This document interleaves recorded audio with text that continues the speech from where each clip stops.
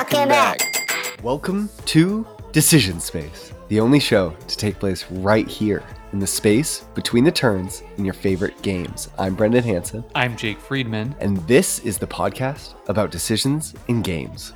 And today we are back with part 2 of our My City deep dive discussion, this time covering the legacy game aspect of My City. It's an exciting day. It's a two-parter. Thank you for joining us for the first part, and thank you for coming back for this part. Or maybe you skipped the first part because you were like, oh, that legacy, that Eternal game. I don't even know why they're starting with the Eternal game. The legacy game is what it's all about. Everyone knows My City's a legacy game. And if you did that, you should listen to the first part. We like to do part 1 and then part 2, but maybe you like to do part 2 and then part 1. Who are we to judge? You know, I would never presume. Likewise. But I think this is going to be a really good episode, Jake. And like with most two-part episodes, we're keeping all of the rules overviews, our ratings and reviews, all that stuff in the first part. I say most as if we do two-part episodes all the time.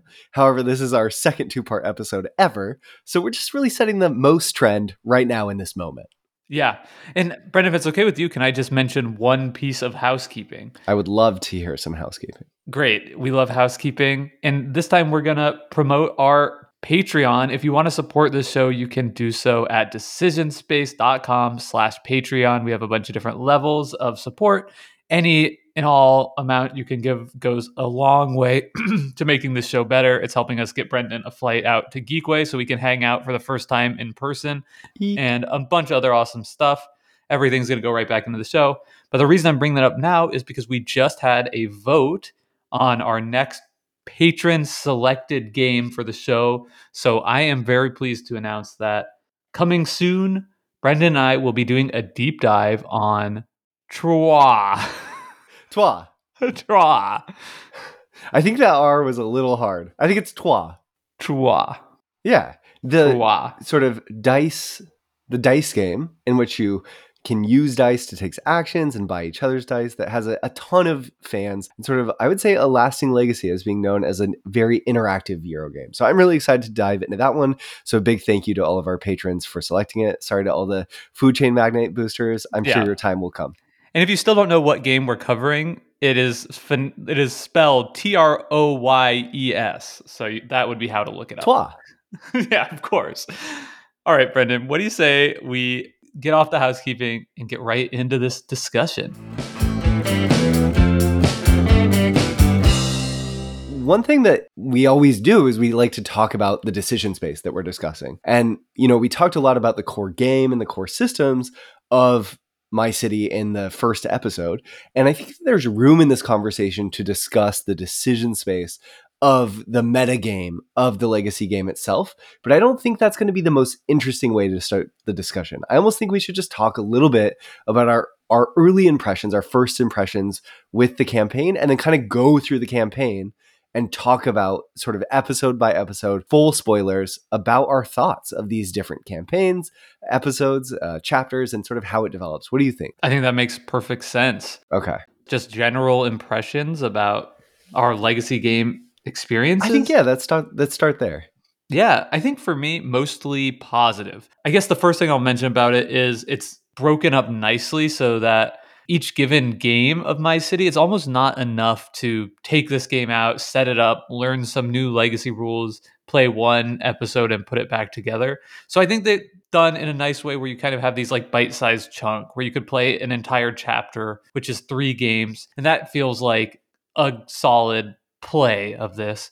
And if you wanted to make it like a whole evening, you could easily do 2 chapters or even more. Yeah, every sort of episode, I would say, takes around 20 minutes. You know, some episodes are even faster than that when they've put in specific rules that really accelerate the game, or maybe a little bit slower towards the end of the game where the board has, spoiler, opened up a little bit more. But I think that overall, I really agree, Jake. I was excited to try this mostly because of its reputation. So many people had sort of said My City is just this incredible Knizia game, but also an incredible legacy experience. And when I first heard about it, I wasn't sold. I wasn't interested. I hadn't had awesome experiences with past legacy games. I really liked Pandemic Legacy, but I sort of felt that's the legacy game I've played. Sort of felt that was enough. Like, I get it. It's fun. it's probably not for me. And I didn't realize what I really wanted was a lighter legacy game experience, right? One that I could iteratively play a bunch. And I think that the personal player boards really worked for me in the case of My City. So it really charmed me. It's consistently innovative and inventive. And I find that nothing really outstays its welcome, which I'm sure is something that we'll talk a little bit about more in the episode. But overall, first play, the more I played, the more I enjoyed it, which led me to play the campaign 2 more times. So I have 3 campaign plays under my belt, which is a lot of games. But I have some impressions. I think that subsequent campaign plays have been less exciting for me, which makes sense, right? You've seen it before, you kind of know what's coming. And I do think now, having played the campaign game once, and then now I'm going to play it again all the way through with Bridget, and I think I'll be done after that. And Yeah. if I were to start playing My City with somebody new, I think I'm only interested in playing the Eternal game now at this point for the most part. Maybe that's speaking to the fact that like the individual games aren't necessarily as good in and of themselves as the Eternal game to me. Yeah. And also perhaps speaking generally to like some of the like the meta game aspects of it, which we'll get into more in a bit. The other thing I wanted to say about the campaign game as a whole is that it does feel like there has been an innovation here from what we've seen in games like Pandemic Legacy, which is that there is essentially no story beats at all. Yeah. Yes, there's like technically a sentence of story that you might get where it's like, oh, you invented a lumber mill. Yeah. Or oh, now it's flooding, but that's all you get. So I think what people remember about their plays of Pandemic Legacy are these big story beats, right? Something happens to a character in the game, or there's like a specific event that you read about that changes the game, and thematically it makes a lot of sense. Where here you don't get that at all, which kind of makes me think it's almost like this is a campaign game for more so for like hobby gaming enthusiasts, where like other story narrative is maybe a way to like help welcome people into hobby board gaming in some ways. I don't know if that is this. No, yeah, no, I totally agree. I appreciate you calling that out, Jake, because there's so little story that it's almost gesturing at the idea that maybe there should be some cohesive narrative at like, oh yeah, like we should have this in here, but we don't. And it's also kind of like, the story of civilizations developing, so it's okay, which is true. It's fine. But it's a good warning for people. If you want a rich narrative in your game, don't play My City. Yeah. But also it does, like the reason you tear through these episodes is because you're getting a new mechanism. Yep. Right. Yep. And that's awesome to me. Like I really like that, but I think that is a specific appeal. So just be aware of that. And usually every chapter, right, there's a whole new mechanism, and then there'll be little iterative twists on the mechanism within each episode of the chapter, or an old twist might return. Like the classic no passing twist that gets used a few times, which I like. It gives the game a particular feel, and it also gives you a chance to sort of iterate. But I think, Jake, what do you think? Should we just get into it and talk chapter by chapter about some of our impressions of these different envelopes, as it were, in the actual physical game? Yeah, let's do it. Okay. Spoiler season begins. Wow. Okay. So here chapter 1. I would say episodes 1 through 3, Jake, really feel like a learning episode, right? It's a tutorialization of the game. It strips the game out to its most basic form. And I think that it's a really great example of that being done well. I found that on my playing this multiple times, you start playing My City without a contiguous color scoring roll. And going back to that in my second and third campaigns, I thought was very novel. It isn't the most fun way to play My City, but it was fine, and it was novel enough that I wasn't sort of bored out of my mind the second and third times through the campaign. So contiguous colors get introduced into the game in game number 2, and that's also when the light green spaces become negative. So before that, the light green spaces aren't even negative values. So these sort of core and fundamental rules of the game kind of just get tacked on slowly. And then the well gets added in game number 3. So in game 1, you're just literally scoring positives for trees and rocks, negatives for rocks. Yep. Yeah. No churches. Yeah. Yeah, that's fascinating. And I think this is a trouble spot for a lot of campaign games generally, right? Yeah. Is how do you onboard people into the game? in a way that doesn't suck. And I know that I don't do a ton of campaign games, honestly, but that's criticism I've heard in other podcasts, which is like Mm, a lot of times campaign games don't give their best first, right? Because they yeah. want people to like learn the game, like get on board a little bit.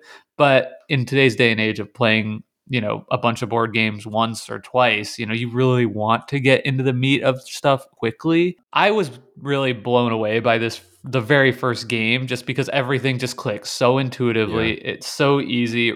I mentioned the first episode. I think it's just a really ingenious little design, and it gives you that, like, this is the design, this is the core idea that we will be playing with the whole time. That formula never changes, right? You're always going to be flipping over a card and placing a tile on your board, and that core kind of fun is present right off the bat. And then the other advantage that My City has over other more robust campaign games is that first game is going to take you 10 minutes Yeah. tops, Yeah, right? totally. And then you're on to the next thing. And, not for nothing, but to make meaningful decisions in My City, to some extent, you need to know the tile set. So this sort of first chapter acts as kind of a practice game for everyone to see the tiles that are there.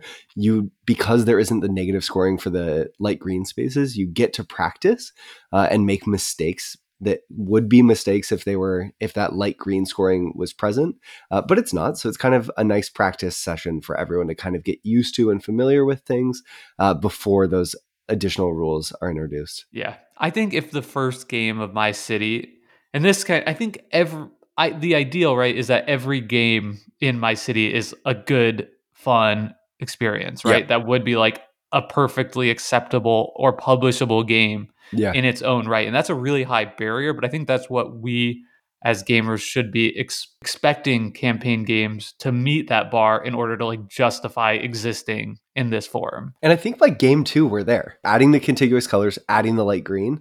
I'm so excited. It's I think, really great. yeah, I Game think n- game one, it works for honestly. you. Yeah, I think like if this was packaged as a flip and write game, right, sure. and you just have a deck of cards and a pad of paper and these tile sets, and it could be had for $10 or less, people would like this game a lot. Yeah, yeah, fair enough. I will say there's not a ton more to talk about in sort of this first chapter. It's one of the less interesting, but I will say maybe this is a nice time to talk about the well generally, as we're going to add more mechanisms later. And I will say that my first time through the campaign, I had such a hard time with the well, Jake. I just couldn't get value out of the well. I think I placed my sticker because you get to pick where on your whole board your well goes. I think the first time I played, I just placed the well really poorly. So I didn't fully know the tile set. I didn't fully understand the implications of the decision I was making. So I kind of ignored it. I maybe got it once. And in subsequent replays and in the Eternal game, I love taking advantage of the well. So that was interesting. Maya actually in our play did much better with the well, it was kind of this interesting sort of self-balancing thing. And I think that one thing about My City is it does at times ask you to make decisions where you don't understand the implications of those decisions. The first time being the well, but I won't say it doesn't matter. It does matter, but there's so much going on that there's just other things to focus on if something doesn't quite work out how you hope it would. Yeah, I don't think you can really shoot yourself in the foot too badly on placing the well.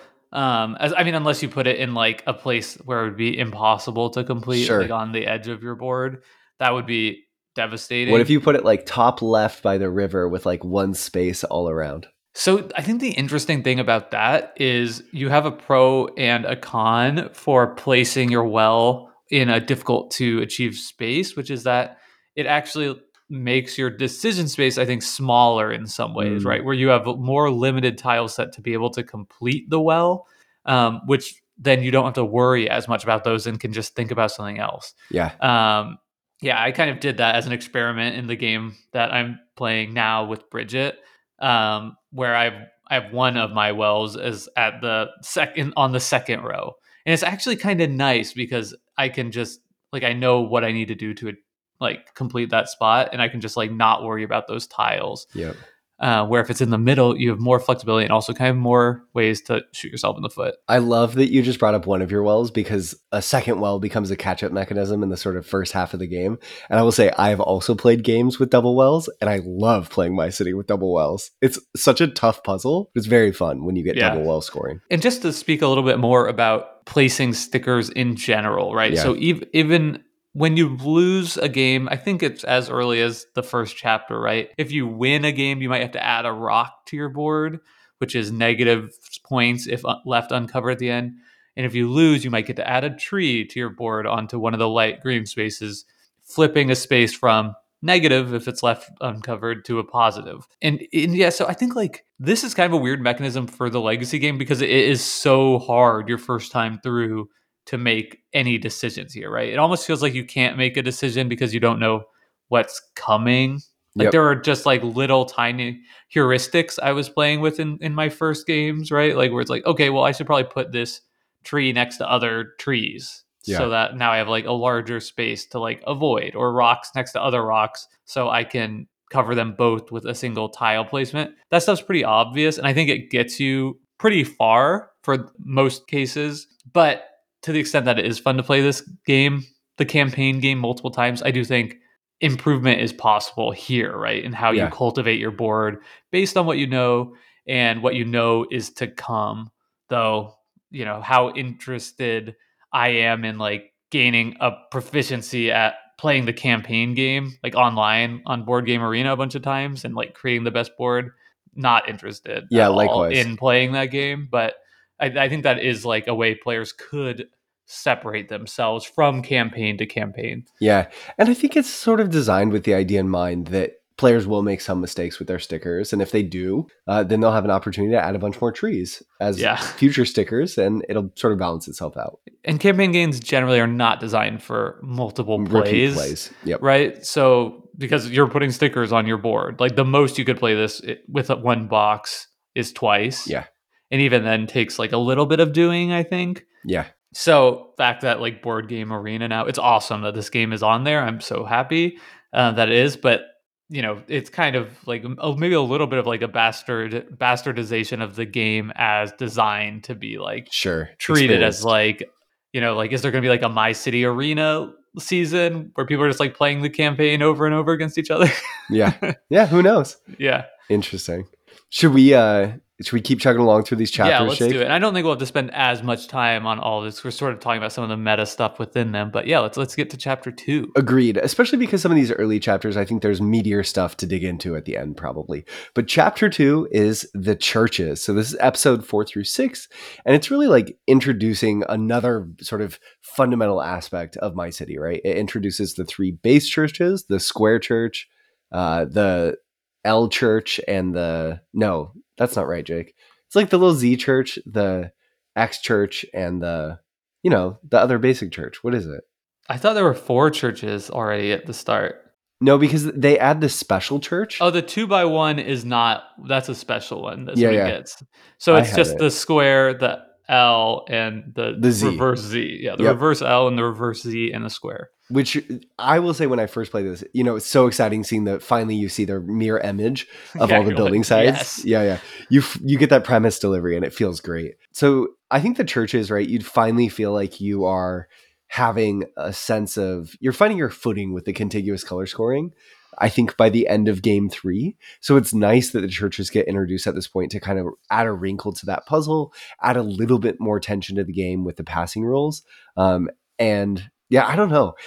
I think as far as learning to play My City and the game challenging you a little bit, the churches are so good at sort of saying, okay, maybe you've been taking it a little bit easy with the way that you've been placing the puzzles. I'm going to challenge you to push a little bit further and get better at the puzzle. And I think they're actually really effective at that. I think that before they're introduced, you don't have to do as much planning. Yeah, it forces you to plan. Yeah, and it's a better game when you're planning. You just are thinking more about the implications of your decisions, which makes it more fun. Yeah, agreed. Are there anything else on this, which is literally just... Well, I guess maybe we go into game 6, right?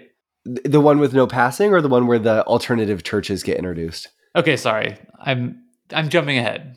Let's take it one at a time. Okay. Well, let's just say really quickly, maybe we can talk about those alternative church shapes, because right away after that first game, everyone gets a unique church to themselves, which we kind of alluded at earlier and we're kind of like fumbling through, which is one person's going to end up with a square church. One person in a multiplayer game might get a 3 L-shaped one. So just like a, one on top, one down below, and then one to the right. So a nice little flexible piece. Like a triangle almost. Yeah. And then one person gets the 2x1 church, like the little amazing hole filler church that I've never gotten to play with ever. I always end up with that one. So I always end up with the square. So maybe we could talk a little bit about that. So I think it's fun that you each get this unique piece, but I will say always it's like so annoying having to have this big chunky square church to deal with. Yeah, it's a weird thing too, because all of a sudden the implications of the winner or loser of this one specific game Feels has so meaningful. massive ripples throughout the rest of your campaign. Yeah. To where again, right? Like if you wanted to metagame this, it's kind of a disaster because literally you might be like the most you're going to get is 2 progress points, which every time you win a game in the campaign, you get 2 progress points, and that's kind of the progress is the end game winning condition. Who has the most progress? So the most you're getting is 2 progress, but at the cost of a significant disadvantage for the rest of the campaign here. So if you know that's coming in, it probably, I'll go on a limb here. It's probably right to lose this episode. It's probably right. And I think that, when I was listening to that interview, Jake, that we pulled from for some of the history in the part 1 episode, Knizia sort of says, and this is his classic line, right? That winning is the objective, but it's not the point.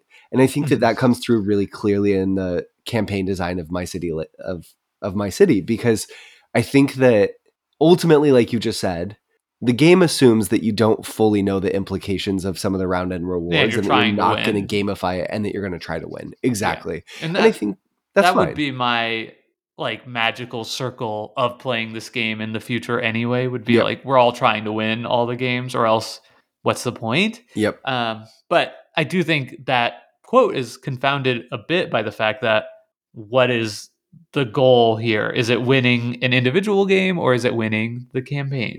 Yeah, no, totally. And I think, right, it's sort of, I think for me, the goal became just to have fun, like to have the best possible campaign experience and to really care who would win, but not to really, really care who would win, right? Yeah. And I think that the campaign does a lot to keep things even and close, maybe artificially so somewhat, but also not totally artificially so. There's a little bit of rubber banding with some of the catch-up mechanisms, but there's also some real mechanical shakeups that we'll talk about soon that I think give players, maybe if there's a player in the lead who's better with the first puzzle, sort of core puzzle, but not with the second, a real chance at coming back. And I've seen that multiple times in my plays of the campaign. But I do want to highlight the other little sticker that you add to your board, that you get to enhance one of the churches in this round potentially, to score 5 points instead of 3 points, allowing you to specialize a little bit. I believe that comes in episode 5. I think is a really good twist too. It's fun to kind of have a church that's worth a little bit more to you and to have one that you're going to specialize in. And it signposts a little bit to the player to help players a little bit more kind of say, okay, this is my priority. And we don't see that in the Eternal game. And I like that it's here in the campaign. Again, thinking about how you can help someone learn effectively. That's a really good way of just saying, this one's your priority. It probably doesn't matter which one is. You can pick, but one of them should be. Yeah, I like that too. And it was fun. I think it was one with you, and I put it on my plus shaped church, which was really hard to use. Yep. But at the same time, because it's oddly shaped, it's very easy to have it like connected to a bunch of different colors once it's down. Yep. So, that did create an interesting texture to the way I was playing the game that was different from you. Yeah. Awesome. I love that. So much of My City feels like it just makes the game different, not better or worse, of the decisions you're making, right? Of how you're augmenting your own personal experience of it, which is cool. I like that. I think that probably does it for us on chapter 2, the churches. Let's talk about the no passing games, because this is a motif that shows up at the end of lots of episodes. Yep. Or chapters, which is that you play the third game in this chapter without passing, right? If you pass, you lose. And that just creates a fun, fast playing, but also much more random and less determinative experience. Yep. And tense conclusion. Yeah. Why do you think these are added here, if you had to guess? If I had to guess why they added the no passing rule, I think that there's a lot done to ensure that the flow of both chapters individually and also sort of like mini segments of different sets of chapters, like episode chapters 1 and 2 together, have this interesting arc and interesting conclusion. And I think that in some cases, outside of wanting to add new mechanisms, this is a great way of ensuring that everyone at the table will kind of have an exciting play. And Knizia also clearly wants to level the playing field. And like you said, this does that to some extent just because it is a little bit more random. So it's a family game. It's a way to ensure maybe that you get to have a really exciting play, maybe where someone who hasn't won a game yet gets to win. What do Yeah, you that's think, if you had to guess? I think that it makes a ton of sense, especially the fact that you're building in, balance to this game, right? If Yeah, somebody's winning a lot, the other person's board is becoming more scoreable sure. than the other person's, and this does reduce the gap between skill even greater. I think it makes it more likely that the person with the more scoreable board is going to win the game than when just played regularly. I think that's a plus. And the other thing that's really interesting that you mentioned that I hadn't thought about was just that this changes the tempo of the Yeah, play in a really fun way. So, even if these games aren't my favorite part of the campaign, right? Like they're a poorer design, like when we're thinking about our like game critics decision space hats, right? I wouldn't want that to be this whole game yeah, because it's just more random, not as much fun decision making. But it can be a worse game design, but also do something really good yeah. for the overall arc of the legacy game. I hadn't thought about that. I think that's interesting, and I think it makes a lot of sense. It strikes me too, Jake, that it's nice to have it included here where the players up to this point, there might be a piece that they've realized they just like to pass on, right? I don't like to place that U shape. It's really tough and it always messes up my board. So I'm just going to pass on it. And this forces you to try to make it work, which is going to be a learning opportunity. And I think that that's important too. He's right. It's another example of he's thinking about how can I help people learn to place these pieces better? And one answer is you have to place them. You can't avoid the problem. And Yeah, yeah, and the game is shifting each episode just a little bit though, yep, but when you sit down, you're like, I'm playing a legacy game, you don't want every game to feel the same. yeah, You know what I mean? yep, And I think that these also just do a really good job of making things not feel samey, totally. right? This episode, no matter what, is going to feel a lot different from the other ones. And it's also just kind of nice from like a rules perspective that like, oh, I got to open this episode and we're just playing with no new rules besides this one thing. Yep, It's totally. just taking a rule out actually. Yep, That's like kind of a nice thing as players. Like, oh, we know exactly what to do. Let's get it going. absolutely. And then it gives you nice momentum heading into the third chapter, which is the flood, which really shakes things up for the first time. Because the flood establishes that you can no longer build on the left side of the board. You can only build on the right side of the board going forwards. So I was shocked the first time I read this. I was like, oh, this is a brilliant shakeup. We'll see how this goes. And the answer is that it just makes for lots of really fast games. Yeah. Yeah. So, I mean, it doesn't quite cut the board in half, but you're maybe playing with like a 2/3 Yep. size board of what you were playing with before. And I mean, what that does too is again, right? It makes these games in this chapter 3 particularly random, right? I think this is the most random feeling portion of the game. Yeah. um, especially in that the first one and two, right, where you can't build on the tree spaces yet. Yep. And but you're forced to the first time not start on the river, you're starting on the sawmill, which is kind of placing the sawmill piece. I was really excited because this is the first time, Jake, you start a game in my city and your legacy board is there's all these blank spaces on the left side and the bottom side. So there's so much potential. And I think the game is really good at sort of having that carrot of potential in front of you. And this is one of the first times that you really augment your board. Like the well's just a 1x1 sticker, but the sawmill is like this big chunk of stuff that you're placing on the bottom that kind of shakes things up. And I was really excited to see that change. I will say I don't love playing my city starting at the sawmill. So you start on the bottom right side of the board. It just Yeah. it hurts the feel of the game. Yeah. And what's the point of that? Right. It just It's arbitrarily shrinks the decision space. Yeah, it's like a thematic thing Yep. that doesn't add anything to the it's maybe the one thing that's there almost that feels almost like purely thematic. Yeah. And it does feel like a very slight detriment to the play. What I found in the first two episodes, but really this whole chapter overall, is that my games came down very often to like, because you can't, or because you have like limited space. I guess the can't pass ones are like this too. That the way you're sort of forced to place your board is making a lot of concessions. Yeah. So it just kind of comes down to towards the end of the deck, right?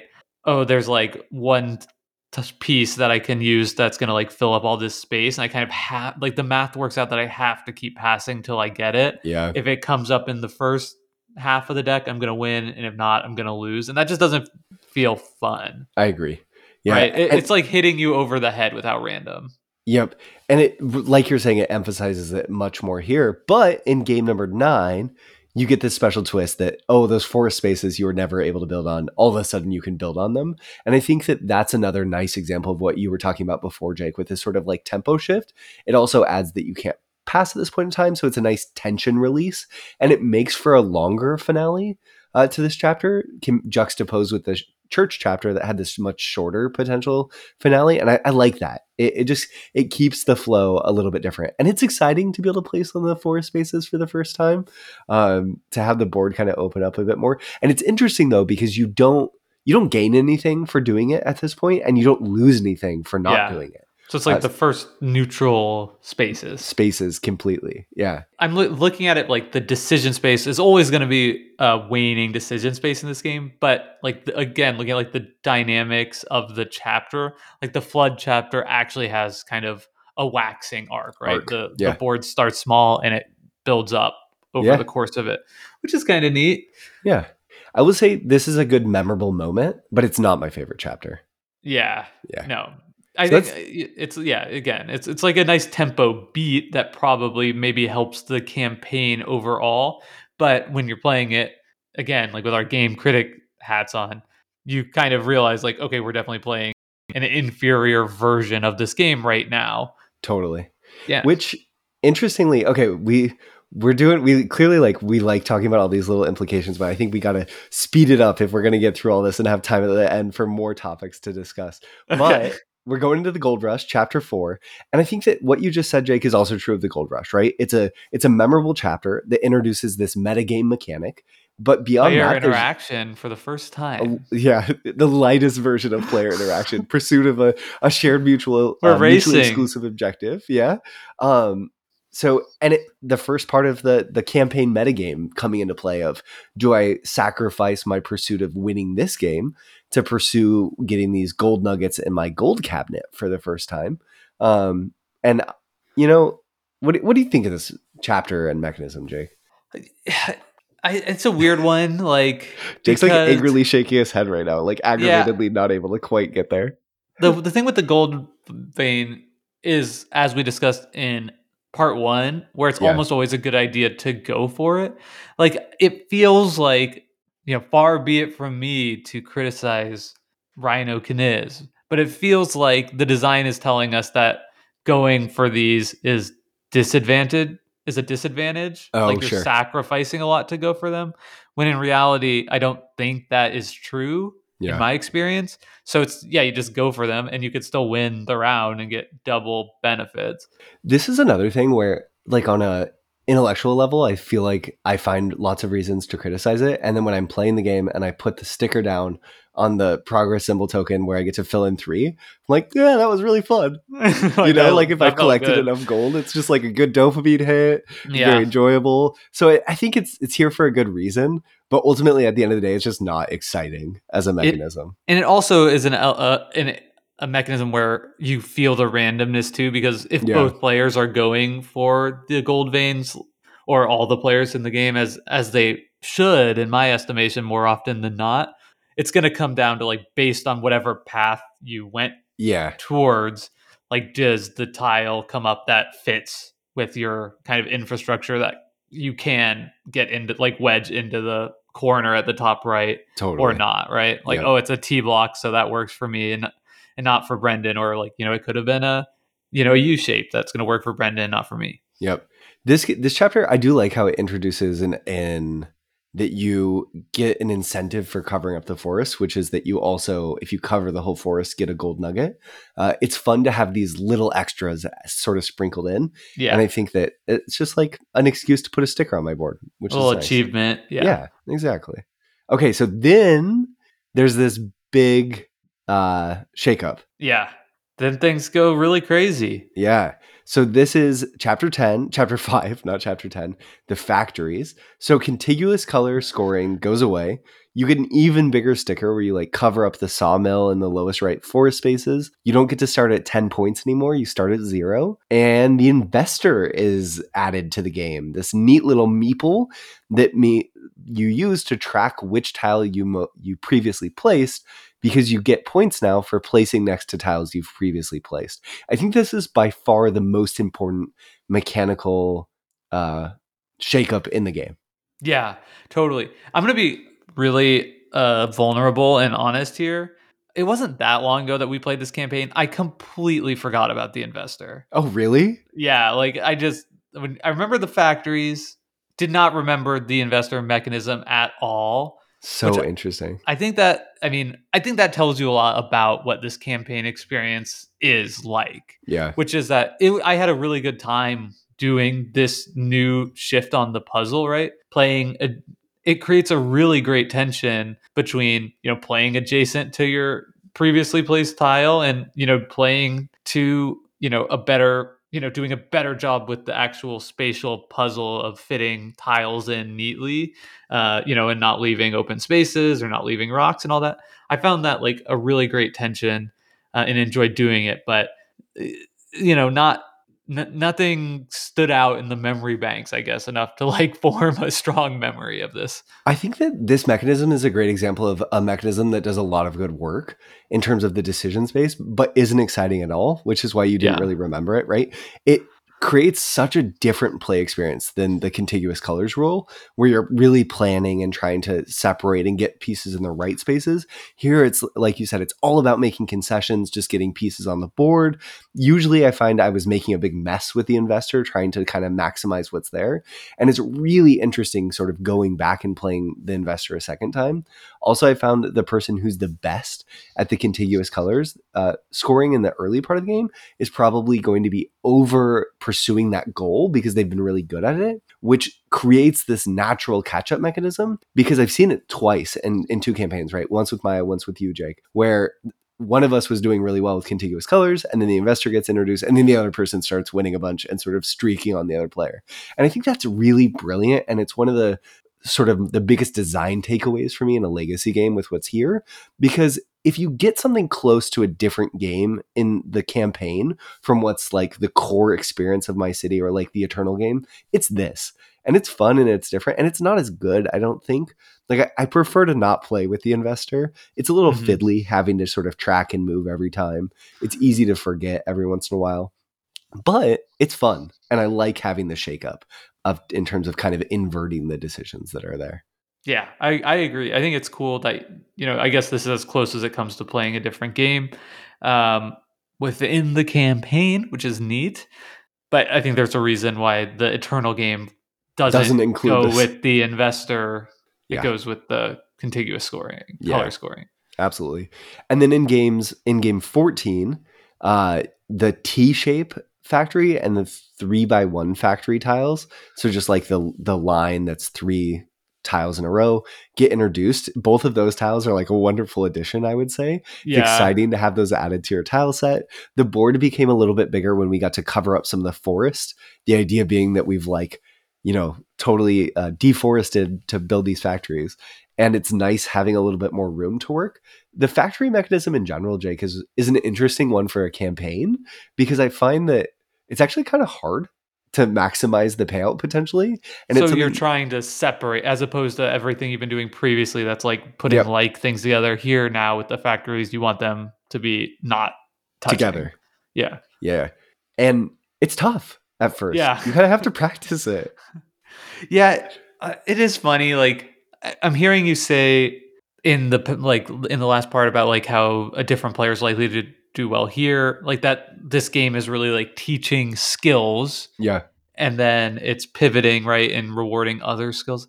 I mean, I think that is ambitious and maybe and maybe like a little charitable for me. Like I don't think that there's like a fundamentally different skill set. Like to me, this is all tile placement. It's all spatial reasoning.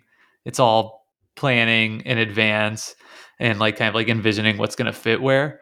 Um, So I guess that's my take too, but I can't deny the experience that you've had. I think some of it for me, Jake, is that the decisions that the investor pushes become so much more about concessions around, is it worth it to place this tile next to the tile that I just placed, even though it's not exactly the shape that I want? Will it be worth it for 1 point? And that's a different decision than just sort of laying into the decision sort of puzzle. I'd be curious to see what listeners, if they had a similar experience with like that, the people who are losing starting to win at this point, and kind of unpicking that with them. But yeah, maybe I am being charitable. I'm known to be charitable to doctors in the past. Yeah. All right, let's continue on. So, are you ready to go on to chapter 6? Absolutely. The mine. So the mine is a section of the game where it starts the whole campaign up to this point. You've had these rocks up on the top left, or not top left, the left side of your board that you can't really do anything with. And now we have opened them up as mines, and it kind of returns to contiguous color scoring again. But Yeah. instead of just having colors anywhere on your board, you need the colors to be adjacent to the opening of specific mine shafts. So there's like a blue mine shaft, and then in episode 17, a red mine shaft opens, and then episode 18, you have blue, red, and yellow mine shafts. And on top of that, the game is also tracking how well you do each episode for sort of like a scoring track that kind of continues between games that's going to give you certain benefits once you've made it far enough on the blue mine track. You'll get some progress symbols and gold nuggets and whatever. Maybe a factory augmentation, maybe a track. There's like Yep. a little spoiler of the future mechanisms, which I kind of like. It dangles it in front of you, and it's like, don't worry about this. What do you think of this, of the mines, Jake? Do you like this chapter? Yeah, I had a ton of fun doing this. I think part of the fun is that you're like, you don't have is the investor. The investor is still there, right? Yeah, for At this this chapter, point, in chapter 6, the investor is still here. yeah. So Yep. I think it creates like, it even heightens that tension, right? Where Yep. it's not just about the investor versus doing the best job of the tiling puzzle. It's like the investor versus the mines. Yeah. But the challenge here is like, as a person going through the campaign, it's kind of impossible to know like, what should I be prioritizing. Yeah. I just went super heavy into the mines because like I think that was the puzzle that I had less, or I was just like more enthusiastic about pursuing, or maybe I was better at because I had like already gained that skill set. Yeah. But like, again, it's like, to what extent is that actually like a decision I'm making versus a kind of just a random choice? And it also gets into that tension of like, to win this game versus to win the overall game, Right. where it seems like perhaps the mines are better for the campaign scoring at the end of the day, whereas like the investor is the way to win each individual episode. Yeah. And I will say we both played the campaigns at 2-player always throughout. And I think that changes it somewhat just based on some of the rewards with progress symbols for winning and that sort of thing. But I like the mines. I think that they make the decisions almost too complex for me by chapter 3, where you have the yellow mine, the red mine, and the blue mine, and the investor to think about, and the implications of what tracks you might get to. And if in some of the sort of series, right, if I don't get to a payoff of one of the rewards on the track by crossing them off, that's fine, unless Jake gets to it, and then I'll never have a chance to get to it again. So I'm kind of having to watch your board and watch my board, and it's a lot. It's not bad, but I think I'm glad that it doesn't overstay its welcome, I will say. To me, I don't think the game gets too complex here. But when we get into chapter 7, the railroad, that's when I think things are like, What is going on? So let's talk about it. So we drop the All right. investor at this point. We want to fill in the bottom row for points now instead, since we still start at 0. I think that twist in itself is a really big shakeup to the game, right? Because you're making interesting concession type decisions here around, do I just fill it all in because you get rewards for filling in the full bottom row, or do I want to maximize points and place these pieces vertically so just one tile is touching the bottom? Then you add this whole other track. Oh my God, Jake, tracks on tracks on tracks, since the mines are basically tracks. I think at this point, it's like, I was a little bit like, we have too many tracks in this game. Like, Yeah. please let me go. Can we go back to chapter 1, please? Free me from the tracks. And then you had the ports. I do like the port mechanism. You're trying to connect the little port city up in the top all the way down to the railroad at the bottom with a contiguous group of colors. And you're still doing the mines throughout part of this, I believe. And I think Yeah, I that think so. game 21, the last of this chapter, is the final chapter with the mines. So the mines stick around for a bit. I think it's kind of like zany. It's a little bit much, and it's hard to know what to focus on. It's fine. I like sticking the big stickers on, but yeah, too many tracks at this point for me.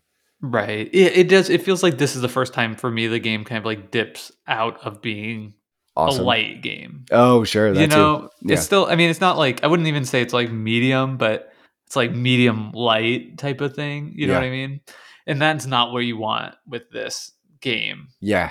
in my mind. Agreed. You know, because it's just like, okay, we still have the exact same core. We're flipping over cards to get tiles, but it's just a big, huge mess on top of mechanisms on top of that. And also, it's just hard to learn too, which is a drag on for legacy games in general, right? Yeah, Where it's like, okay, here's more rules and here's more rules. And I think the game does such a good job of avoiding that feeling like a slog and all other parts of the game. But it definitely took me a little bit of like doing to in your help to figure out like what is even happening. Like it kind of yeah, ground our campaign to a halt because we were playing asynchronously online and you're like, do you understand this? And I was reading the rules and looking at the little tiny rule sheet that the game gives you and I had to type in the chat like I do not understand this. Like yeah. we need to like explain this to me. The first time playing through this game, Jack, I feel like at this point I was pretty done with the campaign. Like I was frustrated playing the railroad chapter. Obviously, I came back around and played it 2 more times, so it didn't last. But I think if the campaign drags at any point, it's dragging during the railroad section quite a bit. Um, because of that bloat a little bit and maybe what it's asking of you. And there's just not a lot of time for the different mechanisms to sort of prove their worth. Like the railroad and the way it impacts the decisions you make, the sort of impact of the rules complexity to the interesting outcome in terms of the decision space, that ratio is so skewed compared to like the investor or even the well in some ways, right? And you start to feel it and it holds it back a little bit. Yeah. The other weird thing is so once you complete the railroad, you get to if you're the first person to complete your full bottom road, then you get to go an extra space on the Yep. railroad where everybody who completes it gets to go one space on the railroad. And this is again another track that gives you some benefits. And there's a little bit of interactivity here because once somebody claims a benefit on the track by using, you know, not just go I don't even know how to describe this in audio format, but you can kind of like use a railroad segment to claim a benefit instead of advance your track further down the road. Yep. And once somebody's claimed any of those benefits, it's not available to any other players, which is cool, like in theory. Okay, so a little more interactivity. But I found in our play of it, it It was sort almost of didn't like matter. it didn't matter. And it was just also kind of obvious, right? It's like I Yeah. can take this benefit, so I do take this Right. benefit to take it away from my opponent. There's a few little instances too where maybe you're in a position where you have to get more gold. So the only way to get more gold at this point in the game, right, is to pursue just getting the gold dealing railroad spot in some cases. And it's like, okay, I'm just going to pursue down the railroad and until I can get the gold that's going to let me fill in the 4 progress symbols. And Jake's not going to stop me because he'll probably snatch up all these little rewards. And all of a sudden it doesn't feel as interactive again. And Yeah. this is a sort of, as we look ahead, we'll talk about My Island in the future. I hope I don't see a mechanism like the railroad included again there. It's just a little too clunky. It doesn't quite do enough. Yeah, and it feels like for that sort of like tension to exist between like, do I take this benefit or like go past it to maybe get better ones down the line? Yeah, Like it takes like more iterations than just 3 episodes totally. almost, right? Like we would need to be getting way more and also like it be clearer how many you'd get total because you also don't know what's going to happen. Like you don't know, is this going away at the end of the chapter? Is it going to keep going through the end of Yep. the game? So it's like because that you don't have that foresight available to you and what's going to happen anyway, it even reduces the kind of agency you have to make decisions further. Yeah, 100%. Totally agree, Jake. But I think that brings us to chapter 8, which is prosperity, games 22 through 24. This is a wild chapter in a lot of ways. So the first thing it does is it gets rid of everyone's blue buildings that don't have factory stickers, which means that you have fundamentally different tile sets because players who have been losing throughout a lot of these previous games have been adding these blue factory stickers to some of their tiles. So this is dramatically sort of changes the tiles you're playing with in a lot of ways. Yeah. I mean, I didn't again though. I didn't even really note like when you're playing it, you just are still playing your game. So You yes, are. you have a different tile set, but like how meaningful is that really that you have a different tile set? I think it is meaningful sometimes in the amount of affordances you can make with certain decisions. But I agree. It's like at the end of the day, it's not huge. It's not hugely impacting because red gets so emphasized as a color here because of the palaces and parks rule. You're trying to essentially create these empty spaces where you fully in red surrounded in a light green square in which you get to add a tree to it that will stay on your board forever. So you score a point. And then you also cover up the rocks, and you're told that all of a sudden there's going to be some end game bonuses with progress symbols. So the player who has the most gold nuggets, the player who has the most trees, and the fewest rocks is going to get some progress symbols. Which those are designed in such a way based on the payoff of rewards throughout the entire game that they probably won't all be the same player. So it's just trying to give a little bit something for everyone and to keep people excited throughout. Yeah, it's a weird one, right? Because so will you go over those end game bonuses one more time? Yeah, if you scroll down in the notes, I've included them there. But the player who has the most gold nuggets will get 2 progress symbols. The player with the most trees gets 2 progress symbols. And the player who has the fewest rocks gets 2 progress symbols. And then there's additional rules for a multiplayer campaign. Yeah. Okay. Yeah. The gold nugget ones make sense to me. The trees and the rocks ones, I don't think I like because again, it just goes down like so much of that comes down to that first chapter, which is when like a lot of these were being delivered or the first couple chapters, and it just seems like the rocks is just punishing people for succeeding, Yeah. right? Yep. Because if you win the game, which should be the goal, you have to add a rock to your board. Yeah. And if you lose, so it just feels like a ham-fisted catch-up mechanism. You do have some agency to cover up rocks in this chapter, I think, right? If you fully surround a rock with a palace with red spaces, you can cover it up. But I agree. It does feel like kind of a ham-fisted. It's as close to like a ham-fisted catch-up mechanism as there is in this game. And it's For it to come in like the very end of the game. surprise. Surprise. Yeah, Yeah. exactly. Yeah. I feel like I enjoyed the campaign. It was a good legacy game experience. The only time I've ever, done a legacy game multiple times, though, probably that's 100% only because it's available on Board Game Arena. If Yeah. other Yeah. If it legacy games wasn't. were Yeah. there, perhaps I would be more willing to do those multiple times as well. So I don't know if that's a credit to my city, the design. Um, but I do feel like it kind of goes out with a whimper here. I really enjoyed Mm. the palaces and parks mechanism. I think that's a fun aspect of the game, and I enjoyed that puzzle. But then it's just kind of over. Oh, I think a lot of games will be decided by this point anyway, right? Because Mm. somebody's just like a little too far ahead. It sounds like in our Discord, that's how quite a few people's campaigns went, where it was clear who was winning the campaign or not already going into the last couple games, which is too bad. And I don't know. If to me it felt like it just made the tempo right. Like we didn't like the railroads because it was too crazy, but Yeah. then to like have the complexity now just like reduced a lot for the last part, but maybe not really enough agency left to determine the outcome. It's a tough balance to strike because you want everything to be meaningful. You don't want it just come down to like last game wins or whatever. But I don't know that there's any easy solutions here. I agree with you, Jake. And though I do feel like it's done, it tries to like gesture at this idea that even though the game is probably close to be decided, it gives you some tools, right? By adding the ability for players to add new trees to their board, they're going to have a potential to earn some more of these points. And if they can cover up rocks, maybe they'll make even more progress towards that. So if it's close, it's going to give you enough tools that if you play really well, you have a chance of coming back. I think it's maybe not quite as much as I wish it was, but I see the design work to kind of get it there. I will say that the final game where you cannot build on top of trees, if you were talking about the progress symbols being a surprise, that's a complete surprise that makes for a really challenging final game. It's fun. Thank goodness it doesn't come back again. And I sort of wish it wasn't a surprise, but it's shocking. It's kind of memorable. I don't know. What do you think of that mechanism being the way that we close out the campaign? Yeah, I mean, I think it's fine. I Yeah. don't have strong feelings about it one way or another, to be honest. I know that's like a That's really crappy podcast take, but No, I think that's fine because I think so much of this moment, right at the end of the game, is trying to just let the game build to a meaningful conclusion, not to add any new rules. Like it is a new rule, but it's a variation, right? It's just a don't. It's not adding a new mechanism, I should say. It's a new rule, but not a new mechanism.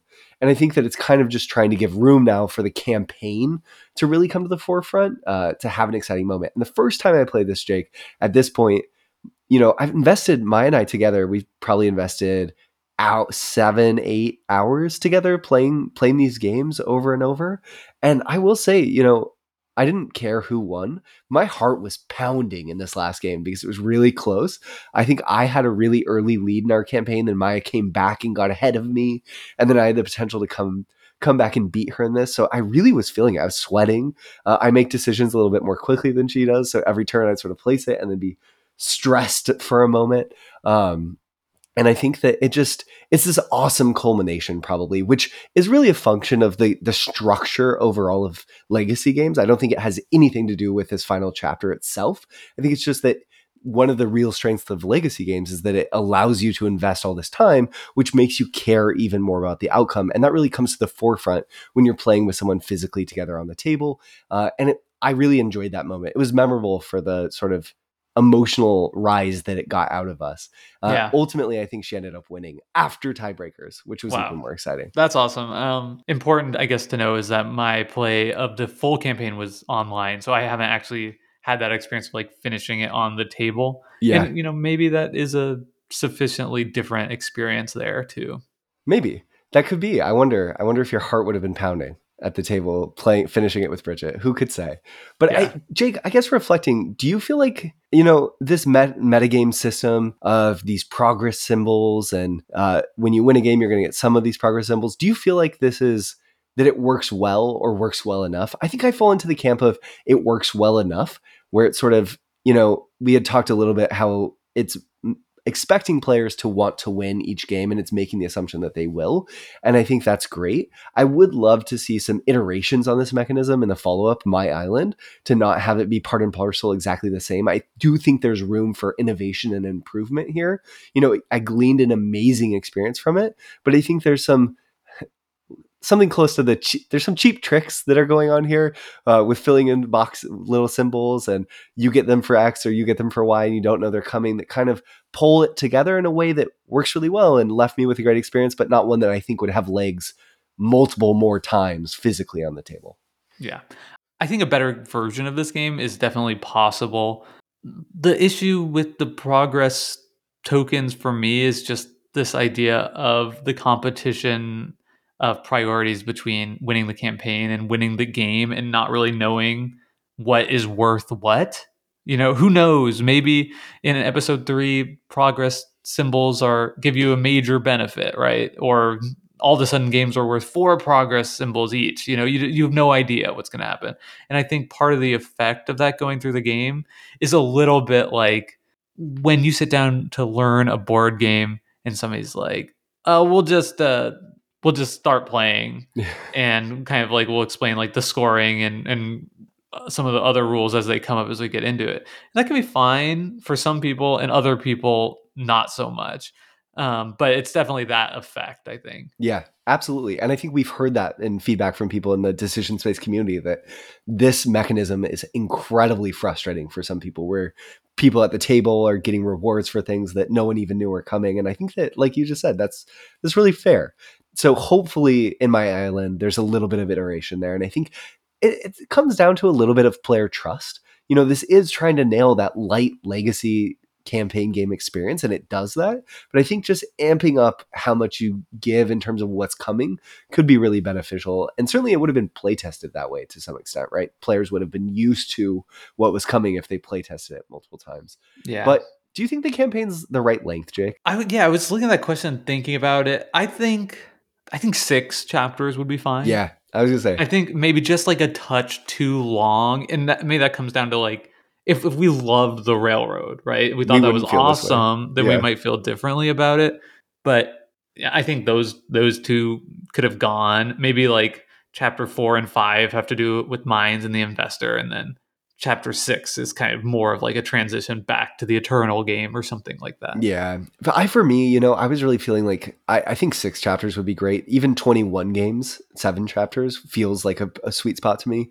It dragged for me by the end of the 24. Just, I think that the weight of the puzzle, it works so well and it allows you to iterate to sort of add these new mechanisms and take mechanisms away in a really beautiful way that keeps it fresh. But ultimately, by the end, it just had overstayed its welcome a little bit. And it's so funny, Jake, that we're having this conversation because, you know, last episode we were so excited about My City, and I think we still are.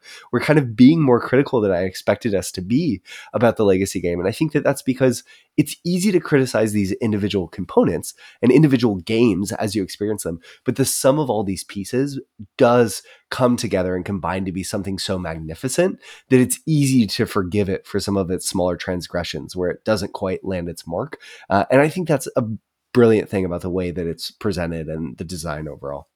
Yeah, I mean, I can't disagree with you there.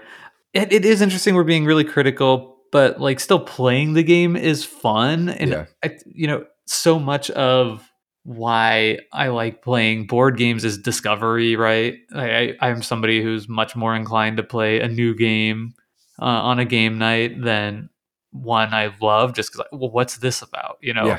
So I don't think you can really understate the joy of just like playing 8 new games, right? If Yeah. each chapter is its new game, like within one, that's adding a ton of value to me, even if they aren't that different. It's still fun to like explore and have those experiences and try them out and think like, oh, do I like this? Do I not like this? Like all of that is something that's adding a ton of value to me. Yeah. And I think the question of like, is this too long? Again, it's like such a double-edged sword because it's really hard pressed to say like there's too much content in this Yeah. Yeah. box, It's a funny thing right? to say. Like Yeah. when we are paying money for this. And I guess like sure, like maybe if they have 2 less envelopes and components, then it could cost like $35. Yeah. 35 instead of 40 or something. Yeah. And I think that would be better, but also like, I mean, so much of that is just like market forces, Yeah. right? And And maybe it couldn't. Yeah. we don't know the full story of the development, right? Maybe Yeah. he came to, Knizia came to Cosmos with 6 chapters and they were like, oh, like, well, with like our market research, like blah, blah, blah. Like we're only Yeah. gonna, like, we know that people Want typically more. want their campaigns to last 10 hours or Yeah. whatever. Totally. So So interesting. Well, I will say, Jake, I'm really curious to hear your thoughts because having finished the first campaign, I sort of said, that was amazing. I really enjoyed this game. I'm so glad I played it, but I have no interest in my island. Then I went on and played the Eternal game a ton. I played the campaign 2 more times. And now I'm very excited for My Island, which is a follow-up game designed by Knizia coming out in 2023 that uses hexagonal shapes, hexagonal tiles instead of square ones. So they're like hexomenos, I guess. It uses a similar board and a similar envelope system, and it looks like you're trying to create contiguous groups of these different colors and symbols.